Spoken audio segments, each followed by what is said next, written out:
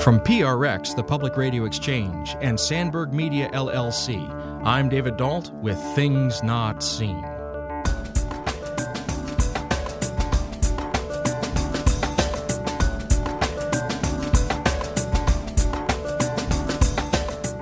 Mark proposed sometime around the initial outburst of the pandemic that he and I might write something together. This is something we had toyed with over the years.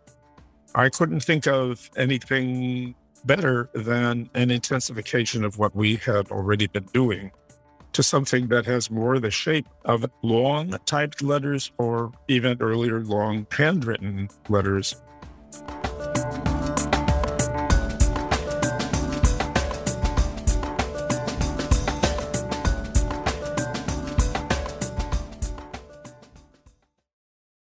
From PRX, the Public Radio Exchange, and Sandberg Media, LLC, I'm David Dault with Things Not Seen. Welcome to Things Not Seen. I'm David Dault. We're delighted to welcome to the show today Jack Miles and Mark C. Taylor. Jack Miles is Professor Emeritus of English and Religious Studies at the University of California, Irvine. A former Jesuit, he's the author of a trilogy about God in 3 classic scriptures, including the Pulitzer Prize-winning God, a Biography, and he was the general editor of the 6-volume Norton Anthology of World Religions. Mark C. Taylor is Professor of Religion at Columbia University and Professor Emeritus at Williams College. He's the author of more than 30 books, including most recently Intervolution, Smart Bodies, Smart Things. His art has been exhibited at the Massachusetts Museum for Contemporary Art and the Clark Art Institute. Today we're talking about a recent book co-authored by them both called A Friendship in Twilight, Lockdown Conversations on Death and Life. Jack Miles and Mark C. Taylor, welcome to Things Not Seen. Delighted to be here.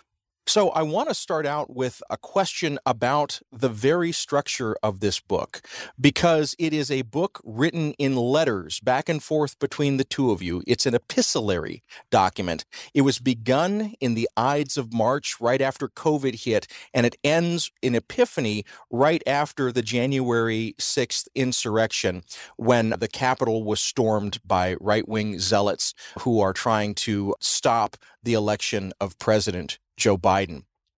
But I want to linger on this question of the letter, because I'm aware, Professor Taylor, you have done a lot of work with Jacques Derrida. Jacques Derrida was very cautious about the written word, and particularly how we can trust a letter which can be written while someone is alive and arrives after they have met their demise. I'm also aware, Professor Miles, that the Catholic tradition, the Christian tradition, is an epistolary tradition, whether we think about the epistles of Paul, the Apostle Paul, or the Catholic epistles, or we even think about some of the writings of the saints. Oftentimes these were delivered by letter. And so I want to ask you both as we begin, what did you think that you were doing with these letters? And did you have any hesitancy about using letters as a way to communicate these ideas to one another? Professor Taylor, I'll start with you, and then I'll turn as well to Professor Miles. It's a very good question. I mean, in part, I think the decision to write letters grew out of our long correspondence. I mean, Jack and I have been friends for over 50 years. And over the course of that time, the means of communication has changed from old-fashioned postal letters to phone to what we now have with the internet. I think letter writing is a lost art, largely because of email. And there's a different style of communication online, as we all know. It's quick. Texting is even quicker. It doesn't give time for reflection in between and the like. So the letter format really grew out of an extension of almost daily emails for many, many years, longer. But I'd say you mentioned Derrida, and as you suggest, his whole philosophy is built around the distinction between speech and writing in different ways. There's a lost art of handwritten letters. I always tell my students and my children that you have to know when to write a note by hand, not on email. And one of the things I was always curious about Derrida, I knew him quite well for a long period, and we communicated in various ways. He would never type his letters to me. He would always handwrite. and his handwriting was indecipherable. And I would ask him repeatedly, just type them, so, but he wouldn't. So the whole notion of the hand, and after all, the word manuscript comes as a derivative of the word for hand. So as you suggest, there's a long, but letters have a different rhythm. They give you time, more time to compose. And we ought not only include, we dedicated ourselves to write a letter and a response to each other every day from the middle of March through the election. We ended up with 1,700. There's a different rhythm to writing, to receiving that goes with the letter. And I think that gives more time for reflection.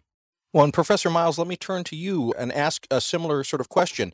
As you embarked on this process of writing what, as Professor Taylor has just said, is a voluminous amount of correspondence, what did you think that you were doing? And did you have any hesitancies about it?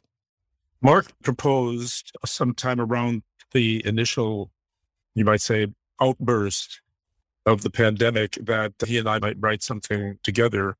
This is something we had toyed with over the years. I couldn't think of anything better than an intensification of what we had already been doing. In a way, it was a kind of dialing back the usual quick and dirty format of an email or a text message to something that has more the shape of long typed letters or even earlier long handwritten letters. And hesitancy, yes, there was hesitancy on my part in one way. I was hesitant with regard to whether what we would produce this way would be publishable. I rather thought it wouldn't be. And then there's another consideration which actually originated with Mark. He advises his students and his own children as he's coaching them on how to write to always know where you're headed before you begin. And as we got started, he commented to me that this was a departure from his own rule. He didn't know where we were headed. And we were deep into our correspondence before we agreed on a time for it to end. It could have gone on. It could even resume. And we are back now still to the older form of shorter communication. We've exchanged a couple of messages already today. If you're just joining us, this is Things Not Seen. I'm David Dault. We're speaking today with Jack Miles and Mark C. Taylor. We're talking about their recent co-authored book, a set of letters back and forth to one another during the pandemic called A Friendship in Twilight, Lockdown Conversations on Death and Life.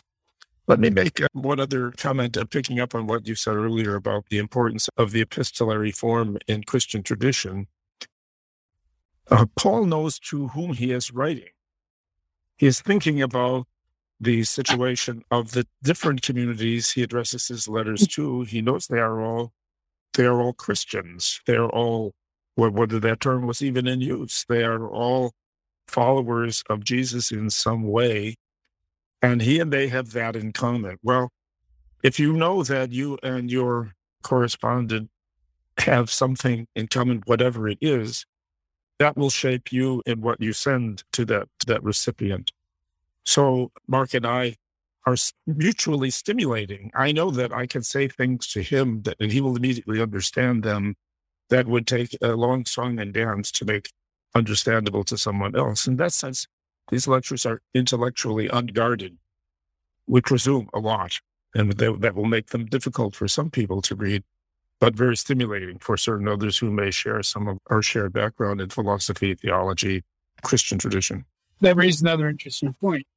Insofar as we at least entertained the possibility of publication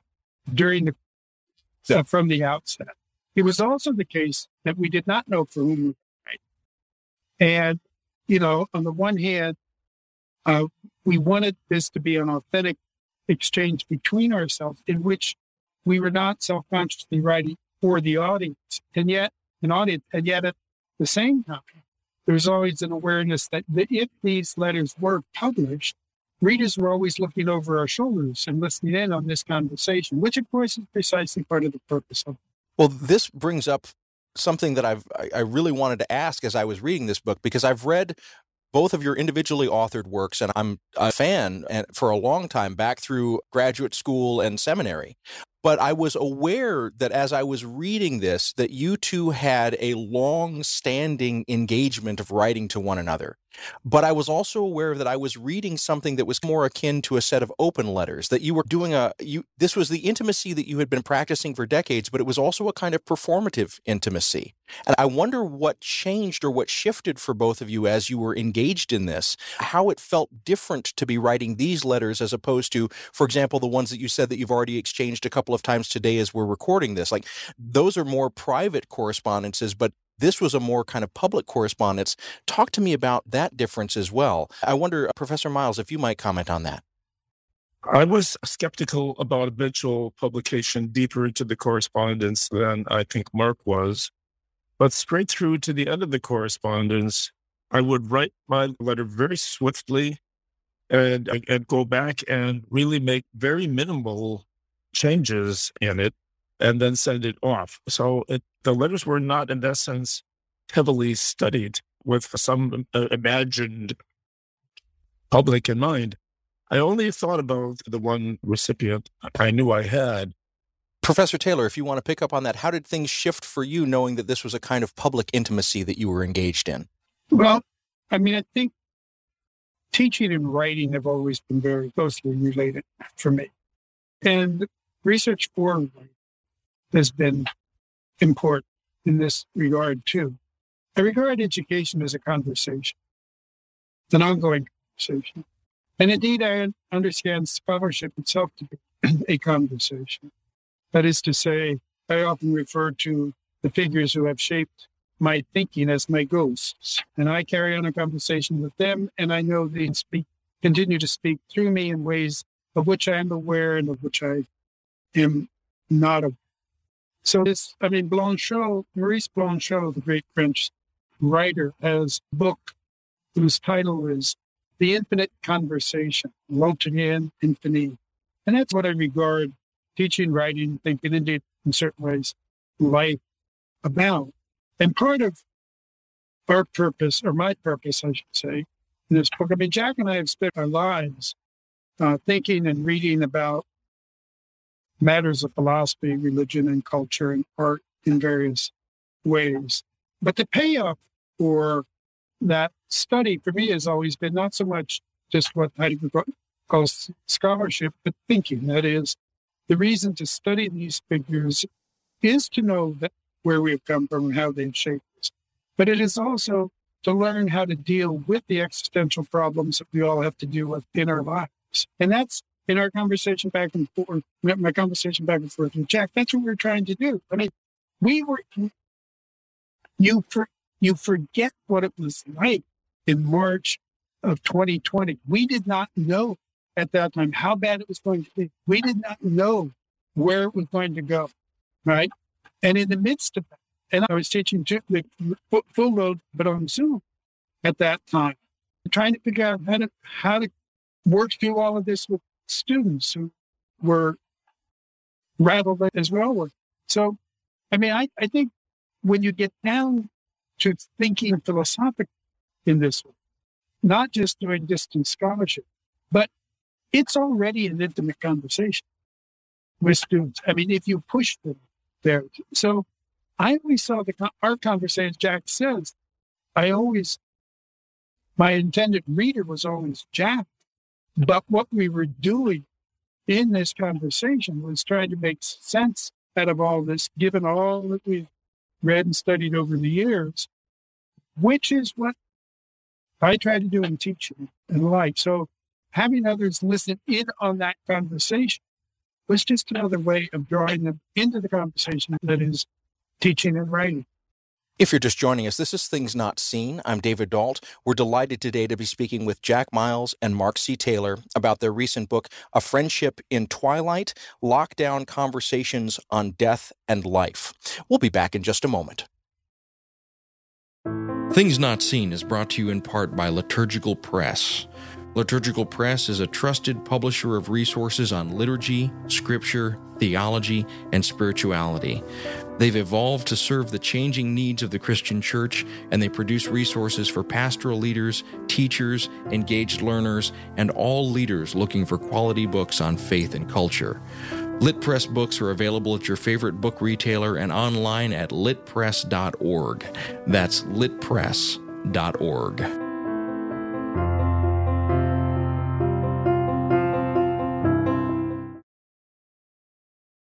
Welcome back to Things Not Seen. I'm David Dault. If you're enjoying these conversations, please go to our website, thingsnotseenradio.com. There you'll find 10 years of these sorts of interviews and conversations, all available for free for your listening pleasure. We're delighted today to welcome two authors, Jack Miles and Mark C. Taylor, who have co-written a book of letters back and forth to one another through the time of COVID called A Friendship in Twilight, Lockdown Conversations on Death and Life.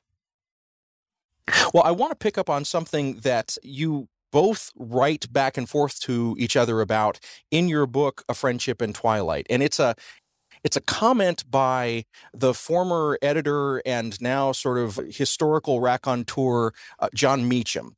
And he says that the pandemic has put the Enlightenment itself on trial. And you had an interesting conversation about that, but I wanted to go a little bit deeper with the both of you because as I read that, you sort of looked at what Meacham was saying with both some openness, but also some skepticism about where he was going with that sort of thought. And so I wonder, Professor Miles, if you could talk to us a little bit about how you interpreted this phrase from Jon Meacham that Enlightenment itself was on trial in the pandemic. I took it to refer strongly to the fact that science, born in the Enlightenment, was no longer revered or respected or accepted. That the president of the country was openly skeptical that this disease was different from the flu. And similarly, it is science that has identified climate change as an existential peril for the entire planet. President Trump dismissed that in a news conference in the Rose Garden as a Chinese hoax. And in one of his campaign speeches, he called it bullshit. So that would be at the top of my list of reactions to Jon Meacham's comment. Professor Taylor, you raised it, so I wonder how you were thinking about it as well. All right. So I would agree with everything Jack has just said, but I would complement that also with the political side as well. I mean, Meacham is, after all, a presidential historian. That's his bread and butter. We started off, obviously, wrestling with this biological virus in all of its complexity and all of its intelligence, actually. But as the days, the weeks, the months wore on, and as our correspondence continued, it became clear to us that we were dealing with a political and with the media virus as well, and that these are all interrelated in certain ways. So not only is the Enlightenment put on trial because of the skepticism about science, and even more so since our correspondence ended with the recent Supreme Court decisions, right?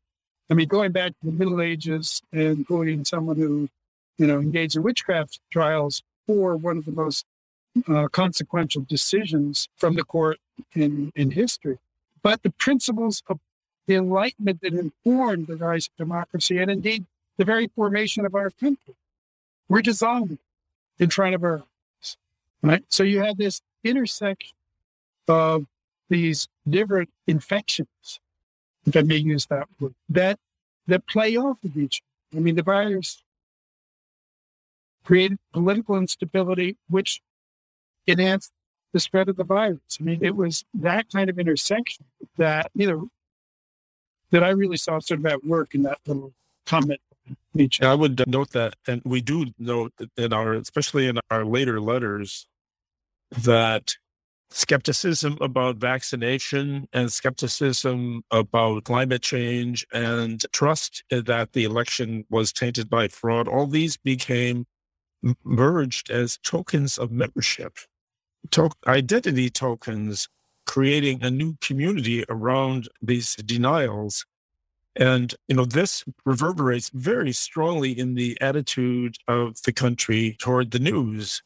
Trump's most brilliant move was coining the phrase fake news, which seems to have traveled the world. And dictators all over the world are using it to disarm critics and also disarm any attempt to publish criticism when it arises. This is a change in that even very recent past, there was the news, and then there was competing commentary about the news. Now it is all commentary, and the division enables a mass rejection of plain fact.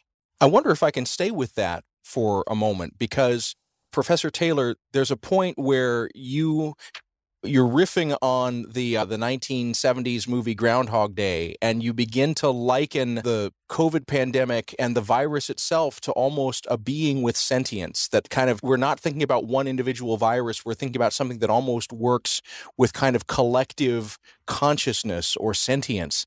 And as I'm hearing you talk about this, Professor Miles, I'm hearing a similar kind of sense of malevolent sentience to, some of these forces in the news, some of these political forces. Now, when I'm making those parallels, those are mine. I'm not quoting you. So I'm wondering, as I say this to the both of you, does that feel solid to you? Or would you say, no, this analogy only stops with the pandemic, it doesn't extend to these other matters as well? So I would open that to both of you to sort of see what you think about that. I think it's completely apt. I mean, I think this is a really complicated issue. It's at the heart of the book I'm writing now. I think that at least since the time of Descartes, we've had an anthropocentric philosophy that is sort of the foundation of the Anthropocene. And Descartes' foundational gesture, of course, was to separate mind from matter and to locate intelligence solely in the human mind, not even in animals, right? So you have a completely anthropocentric view of the mind and of consciousness. I think that is thoroughly mistaken. There's been an enormous, and it's been surprising to me, there's been an enormous revival of what's called panpsychism in analytic philosophy. I do not agree with panpsychism, but I do think that the only way to understand something like the virus is in terms of information processing that involves a quasi-consciousness in that. One of the arguments that I make, I have diabetes, so I thought a lot about immunity and autoimmune disease. That's what Introvolution is all about. And one of the ways in which I try to understand the political problem in the United States is as an autoimmune disease. That is, what happens in autoimmune disease is the body turns against itself and destroys itself. And the reason it destroys itself is that it misinterprets the molecules that identify self as an invasive others and destroys those cells. So too in the body politic. The body politic has turned against itself and it's destroying it. And that is a certain kind of information process. There are other ways in which you can understand social economic processes. So I think part of what addressing the problems of climate change entail is a more expansive notion of cognition that shows our embeddedness in these natural processes without which we cannot live. And the way that cognition is embedded at the level of an entire population is through social media, which might well be characterized as the virus. We use that term. We talk about messages going viral. Someone spoke to Trump, some journalist spoke to Trump fairly recently. He was not so much lamenting that he's not in the White House with the power of the presidency any longer, but that he's no longer on social media. Well, his perception is correct. That is where his strength lay.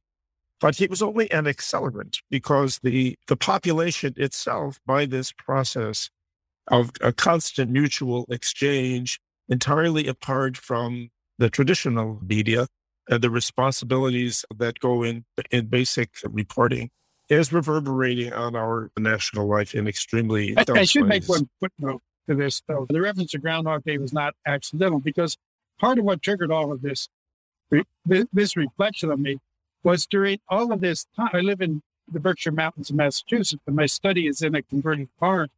And I am at constant war with a groundhog, right? An actual groundhog. An actual groundhog. And that freaking groundhog is smart. And he repeatedly outsmarts me. And, he's under, he tunnels under my barn. And so it's really interesting because one of the things that happened during the pandemic, if you will remember, is that the atmosphere became clearer, right? In certain cities where there was less traffic and the like. animals that had not been there before returned to the city and the like.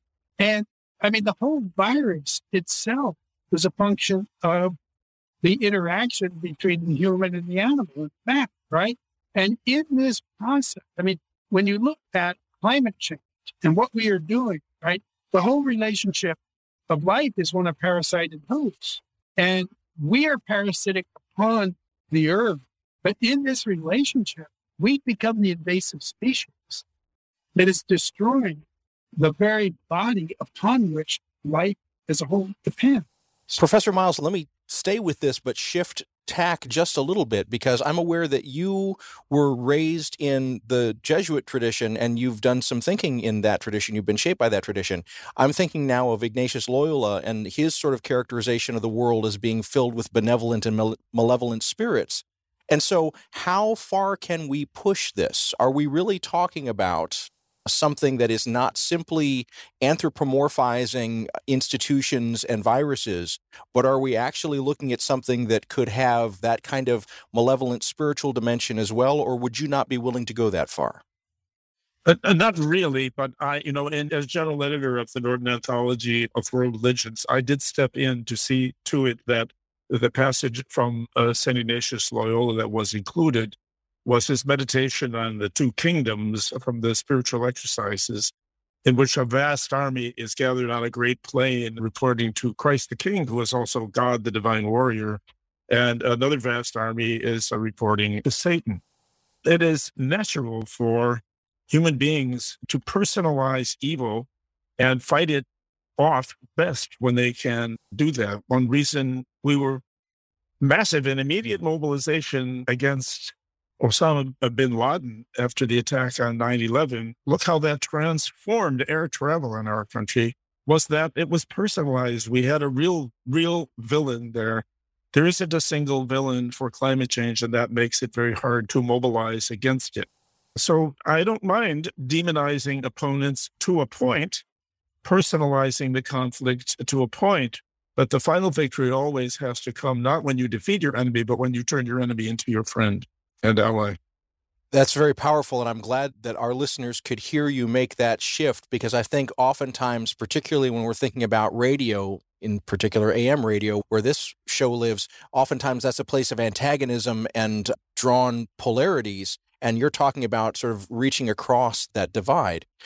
But I'm also struck here because we've gone into a very metaphysical realm, gentlemen, and I'm thinking now of the very last line of the book, A Friendship in Twilight, and it's a line that you write, Professor Taylor, and if I'm recalling correctly, it's something to the effect of, ghosts may not be holy, but they're certainly real. And I was very struck by that. And you've mentioned ghosts in this conversation as well. I wonder how, as a listener in the 21st century, to take a statement like that. How do you mean that when you say something like that?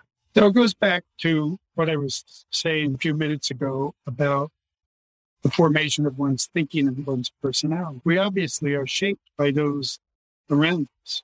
And intellectually and culturally, it's a series of artists and writers. For me, it's Derrida, it's Heidegger, and it's various kinds of artists. And their work, I do not believe in a personal afterlife, but I do believe that each of us, in a different way, lives on in those who come after us in us. And I believe that the way in which we carry on the conversation with those who come before us change those who came before. Change what they did. That is to say, Hegel did something different because of Marx. Right? I also think that I always tell my students, I said, I will ghost you. Right? That is to say, I will haunt you. Because if you rattle their cages enough, right, which is what I think education should be, right? They will be given forth in ways that they understand and don't. And one of the difficult things about teaching 18 to 22-year-olds, I teach graduate students now, is that many of the problems and questions that I want to think through with them, they haven't gone through enough life to think about. But my wager is that when they do encounter those moments, which they might reflect back on some of those ideas that we discussed, So it's that. Now, there's one final question, one final point in this. What makes this secularized notion of the afterlife, if you will, that I have interesting is to think about the implications of human extinction for that notion of death. That is to say, I think that I don't believe in individualized immortality, but I do believe that we live on in those who come after us. But what happens when the human race as a whole disappears? Which, of course, it will eventually. It's just whether we are accelerating the process by what we know. As we move towards our next break, I just want to note the movement that has happened in this conversation because I think it was extraordinary. So we started out talking about anthropomorphizing the virus as perhaps a kind of malevolent, maybe even spiritual force.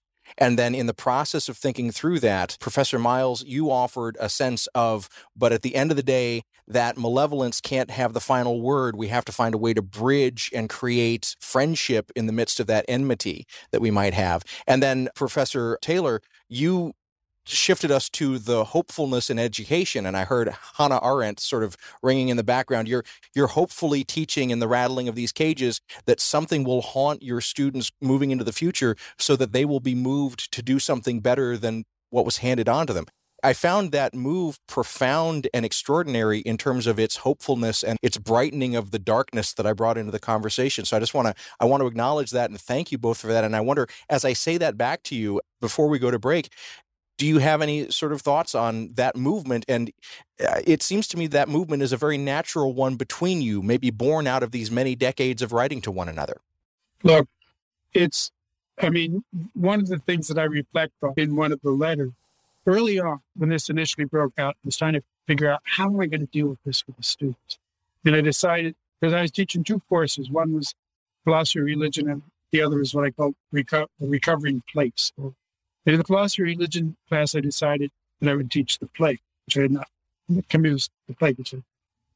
But one of the questions I wrestle with all the time, given the kinds of materials that I teach, is the question of how far into the darkness dare you take young people? Because it is possible that they won't come back. That has happened. And yet, if you are dishonest, they know. They smell. Right. So it's a balance. I think despair, dread, delight are fashionable. They're academically fashionable. Hope is not. In circles. But the way I put it most concisely is when I look at my children, my grandchildren, and my students, hopelessness is a luxury we cannot afford. Right? You have to give young people hope, faith in spite of doubt. There's a certain way in which one must have hope in spite of hopelessness in certain ways, and holding those two somehow together. I have a somewhat different way of engaging these questions. Certainly the question of the extinction of the human race is a provocative one and completely irrelevant. I was deeply impressed many years ago by Bertrand Russell's essay, Why I Am Not a Christian, and a companion essay written around the same time. He wrote, this is a near quote, only within the framework of these truths, meaning scientific truths, and only on the firm foundation of despair can the soul's habitation henceforth be safely built. So forget about hope. For Bertrand Russell, the only available firm foundation was despair. But he was brought to this by his reliance on the firm foundation of the truths of science. And the truths of science are established by scientific truth. But there is no scientific truth for the thesis that only scientific evidence counts as evidence. So all that we can understand, he was deeply impressed by the fact that eventually Earth itself would perish as a planet because the sun would eventually go dark. But what lies beyond even what the James Webb Telescope has now shown us? We cannot know this. So I begin on the firm foundation of ignorance. And what we cannot know, certainly within the scope of our own lifetimes, but quite possibly within the scope of the lifetime of the human species, that when it does go extinct, important questions will not have been answered and perhaps not even raised. And so thinking past that point and trusting that the key questions may never be asked, though this doesn't give you a very specific hope. It strips away the option of despair. If you're just joining us, this is Things Not Seen. I'm David Dault. We're speaking today with Jack Miles and Mark C. Taylor. We're talking about their recent co-authored book, A Friendship in Twilight, Lockdown Conversations on Death and Life. We'll be back in a moment. Welcome back to Things Not Seen. I'm David Dault. Each week on our program, we bring you a rich conversation about culture and faith. If you're enjoying these conversations, please go to our website, thingsnotseenradio.com. There you'll find close to 10 years of these sorts of interviews and conversations, all available for free for your listening pleasure. We're delighted today to be speaking with Jack Miles and Mark C. Taylor. Both are well-known authors in their own right. Today, we're talking about a recent co-authored volume, A Friendship in Twilight, Lockdown Conversations on Death and Life. Well, I want to take a step back and talk about what this book covers, because it's an amazing document of a particular period of time. When you both got started, you thought that you would be reflecting on the pandemic. But as the writing continues, it also brings in politics and insurrection, forest fires out in California, police violence. There's so many things that get talked about just in terms of national issues and events, but also there's this constant undertone of pop culture references and philosophy and theology. So this is a rich document no matter how a reader might approach it. And I know that you have said earlier in the conversation that this is just what you two have been doing for the last several decades. But I wonder what it was like and how you were surprised as this project was unfolding with what you hadn't expected to be talking about that you discovered that you were talking about. Professor Miles, I wonder if you could start us off with that. Well, let me introduce a topic which is very akin to what I want to say in answer to your question, and that is that our conversation began in 1968, which was another very fateful year when so much of our political system seemed to hang in the balance. Riots were everywhere. Assassinations were everywhere. The war in Vietnam was still raging on with no end in sight. But at the same time, there was, as Mark pointed out, a moment of glorious hope. The Earthrise, once the astronauts were circling from behind the moon and seeing Earth come over above the horizon of the moon. And that a friendship has lasted that long, is existentially something that gives one hope looking forward. Within the arc of the correspondence itself, what happened to us was that partway through, we calmed down to a degree regarding the virus.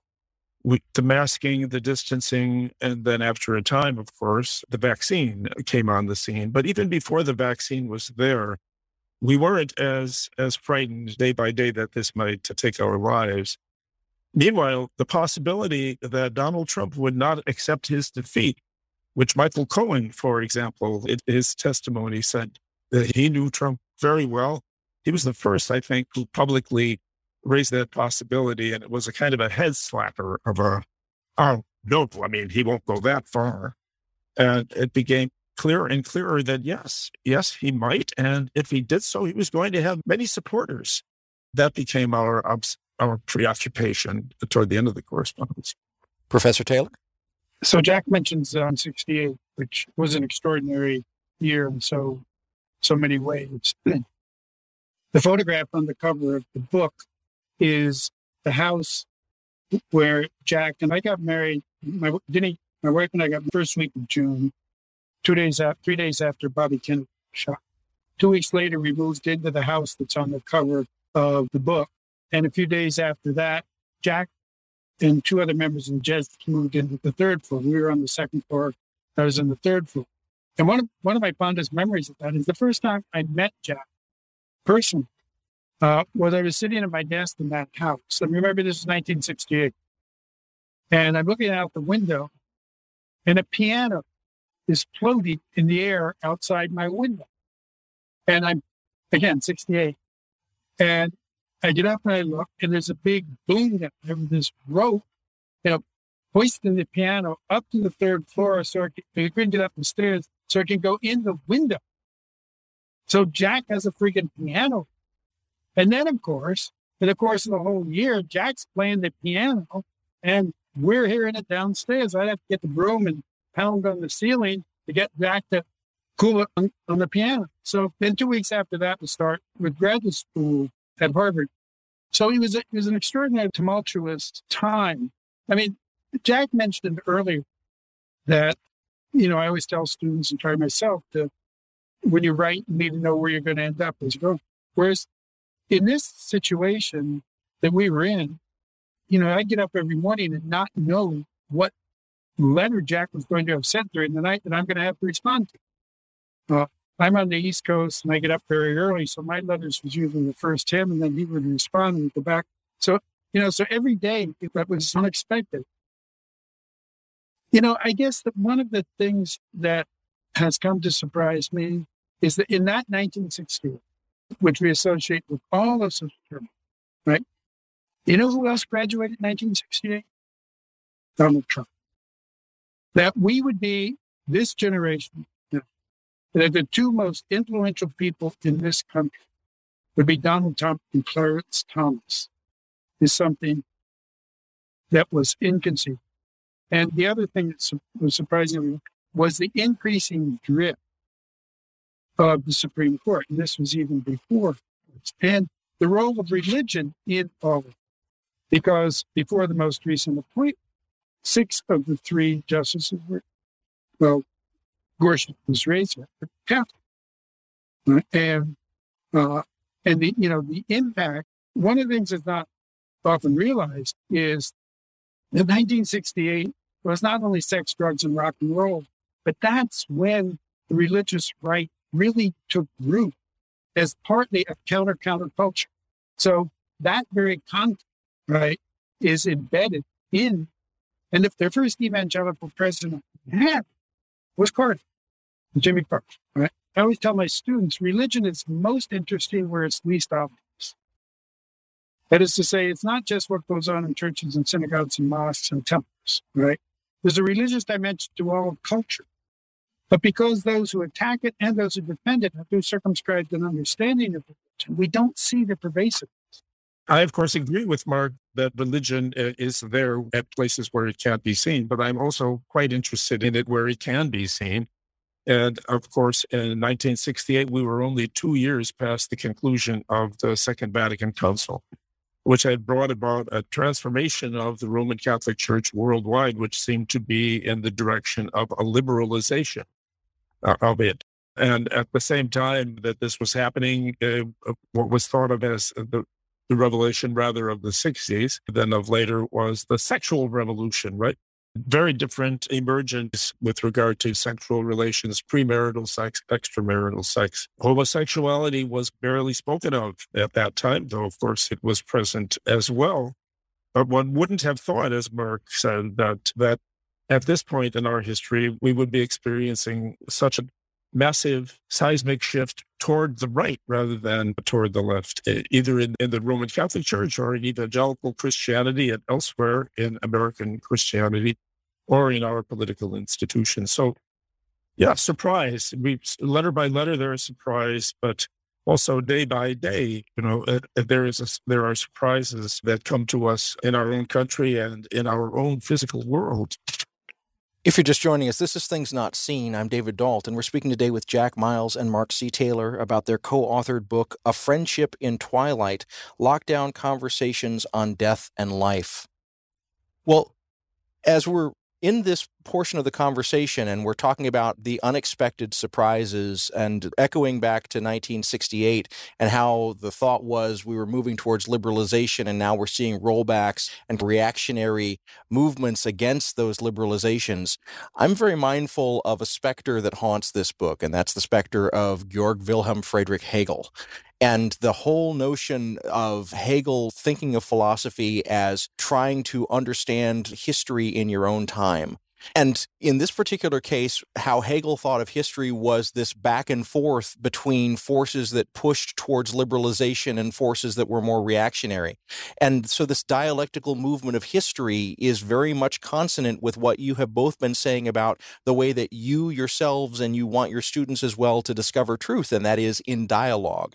And so I wonder, as we're moving towards the end of the conversation, gentlemen, where is the conversation going for us as a people, as a nation, as a faith? Where do you see that as you've been looking back at the last several decades and looking forward to what might be yet to come?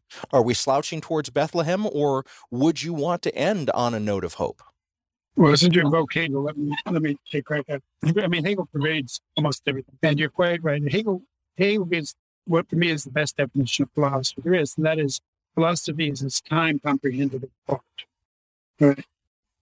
But there's another fundamental insight of Hegel that goes, and that is that the most crucial question we face, most crucial problem we face, which is as old as Western philosophy itself, is that we have an oppositional ideologies interrelated. And I think that is a philosophical, it's an interpersonal problem, it's a social and economic and political problem.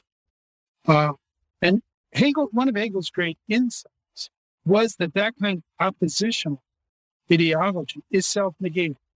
I said earlier that we're in a parasitic relationship with the earth. You cut down all the trees and we die. Right?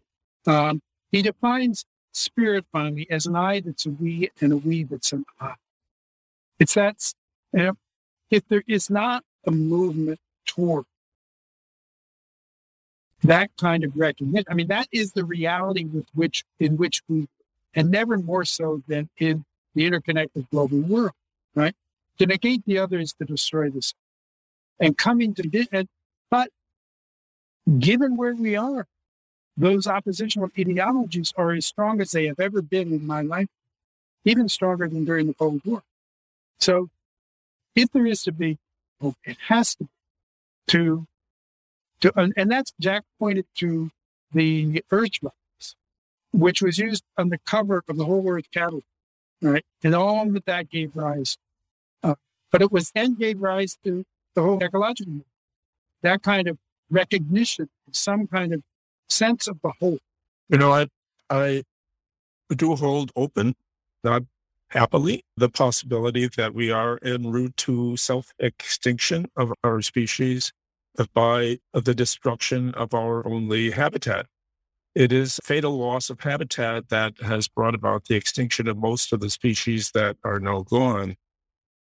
But if there is a place where what Mark describes as a polarization that itself becomes unsustainable and yields to something new, and if we look only for the moment at our country, we might possibly see a convergence of Republicans and Democrats, of left and right, on the issue that no one is happy with what the social media is doing to us. Republicans, I think they're being persecuted. Democrats see the extinction of truth and disinformation. So it may be that something of a new beginning might start at that point. In the last hearing of the Select Committee investigating January 6th, I thought by far the most interesting moment was the testimony given with a disguised voice by an executive deep inside Twitter. He saw where this was headed. He saw it early. He believed Twitter could have stepped in and aborted it. They did not, because he thought of a kind of intoxication at being this close to this much power executed by the president and his followers by the use of tools, including Twitter, including, of course, Facebook. That's a rather slender read of hope, I would say, but it could be a starting point. It strikes me, the entire reason why I started Things Not Seen, this show, is actually in response to a moment, and I believe it might have been you, Professor Miles, who mentioned T.L. Lerman, or Tanya Lerman, the anthropologist, but she was on Fresh Air and being interviewed by Terry Gross. And at one point, Terry Gross said to Dr. Luhrmann, well, as you're interviewing these evangelicals who sit down and have coffee with Jesus, don't you ever want to tell them that they need to give up their invisible friends? And I thought, we need to have a better conversation about this, and it needs to be a slower, deeper conversation about this. And as you mentioned, Twitter and social media, it strikes me that this book, A Friendship in Twilight, this is a strike against the kind of rapid-fire, shallow culture that leads to poor thinking. And instead, you've given us a model for deep, epistolary, conversational thinking where you're willing to risk with one another and willing to learn with one another. So I guess I want to ask you as my last question, is the hope for our future in the form of long letters? Like, is this where we need to be training our students to go and training our politicians to go to do this kind of deep thinking and this kind of deep reasoning? Is that the way? And is this book perhaps a way of modeling that way? You know, at the beginning of the book, we have a note to the reader in which we say that we are like two fellows sitting at the same table engaged in deep conversation. Mark has said earlier in this conversation that conversation is the essence of teaching and the essence of learning for him. His ghosts, the other influences on his life that are at his table, are also at my table whenever I'm talking to him. So I'm hearing him. I'm also hearing those who have formed him. And it's hearing. It's listening. We're listening and listening and listening, shutting up and listening at length. One of the joys of being a writer is you don't have to stop talking. You know, you can keep writing as long as you want. Nobody gets to interrupt you until you're done. You put it out in the world, maybe nobody's listening. But sometimes you find people who listen to you at book length and write you about it. And that is a great thrill. That's, I think, the beginning is deeper listening. You know, the subtitle of the book isn't letters. It's conversation. And that was deliberate because the notion of conversation that Jack just suggested is more encompassing than letters, although letters are a form of conversation. And a lot of this, I think, has to do with time and with speed. I did a book a few years ago called Speed Limits, where time went and why we have so little left. What is needed, whether it is the letter format or not, what is needed is the willingness to take time for slow, deliberate, and prolonged conversation. The problems we face are enormous. They do not give themselves to a limited number of characters. They do not give themselves to a limited amount of time. Jack and I have been at this for more than half a century, but it takes a lifetime of deep conversation that can take the form of letters, but it can take the form of the conversation that we've had here. Well, Jack Miles and Mark C. Taylor, this has been such a delight for me. As I said earlier, I'm a fan of both of your works individually. I was really struck by every moment of reading your book of Friendship in Twilight, how much I learned of your relationship, which I didn't know about before, but also how much I learned about the world that I lived through with you during these months of the pandemic. You helped to open up for me areas of that and ways of thinking about that I hadn't imagined. I know that my listeners will benefit from reading this book. Thank you so much for taking the time to write to one another, to go through the process of editing and collecting it. But thank you especially, both of you, for taking the time to talk about it today with me and my listeners. Thanks, David. Well, thank you for being the kind of reader every writer wishes to find. We've been speaking today with Jack Miles and Mark C. Taylor. Jack Miles is Professor Emeritus of English and Religious Studies at the University of California, Irvine, and Mark C. Taylor is Professor of Religion at Columbia University and Professor Emeritus at Williams College. Today, we've been speaking about their recent book, A Friendship in Twilight, Lockdown Conversations on Death and Life.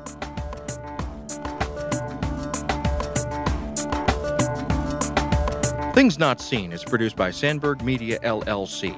We're distributed nationally by PRX, the Public Radio Exchange. Today's show was recorded at the William Adams Studios in beautiful Hyde Park here on the south side of Chicago, Illinois.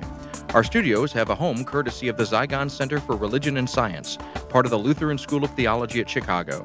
Neither Zygon nor LSTC are responsible for the content of this program. Our theme music is composed by Gene Kija. Our show is made possible in part by the generosity of supporters on Patreon. You can find out how to help us create great programs by going to patreon.com/notseenradio. You can follow us on Twitter at notseenradio. Visit us on Facebook and like our page to receive regular updates about the show and find out more about our guests. That's facebook.com/thingsnotseenradio. And you can sign up for the free podcast, listen to old shows, send us an email, and find out more about our guests if you visit us on the web at thingsnotseenradio.com. I'm David Dault, and we'll be back next week with more conversations about culture and faith. Please join us.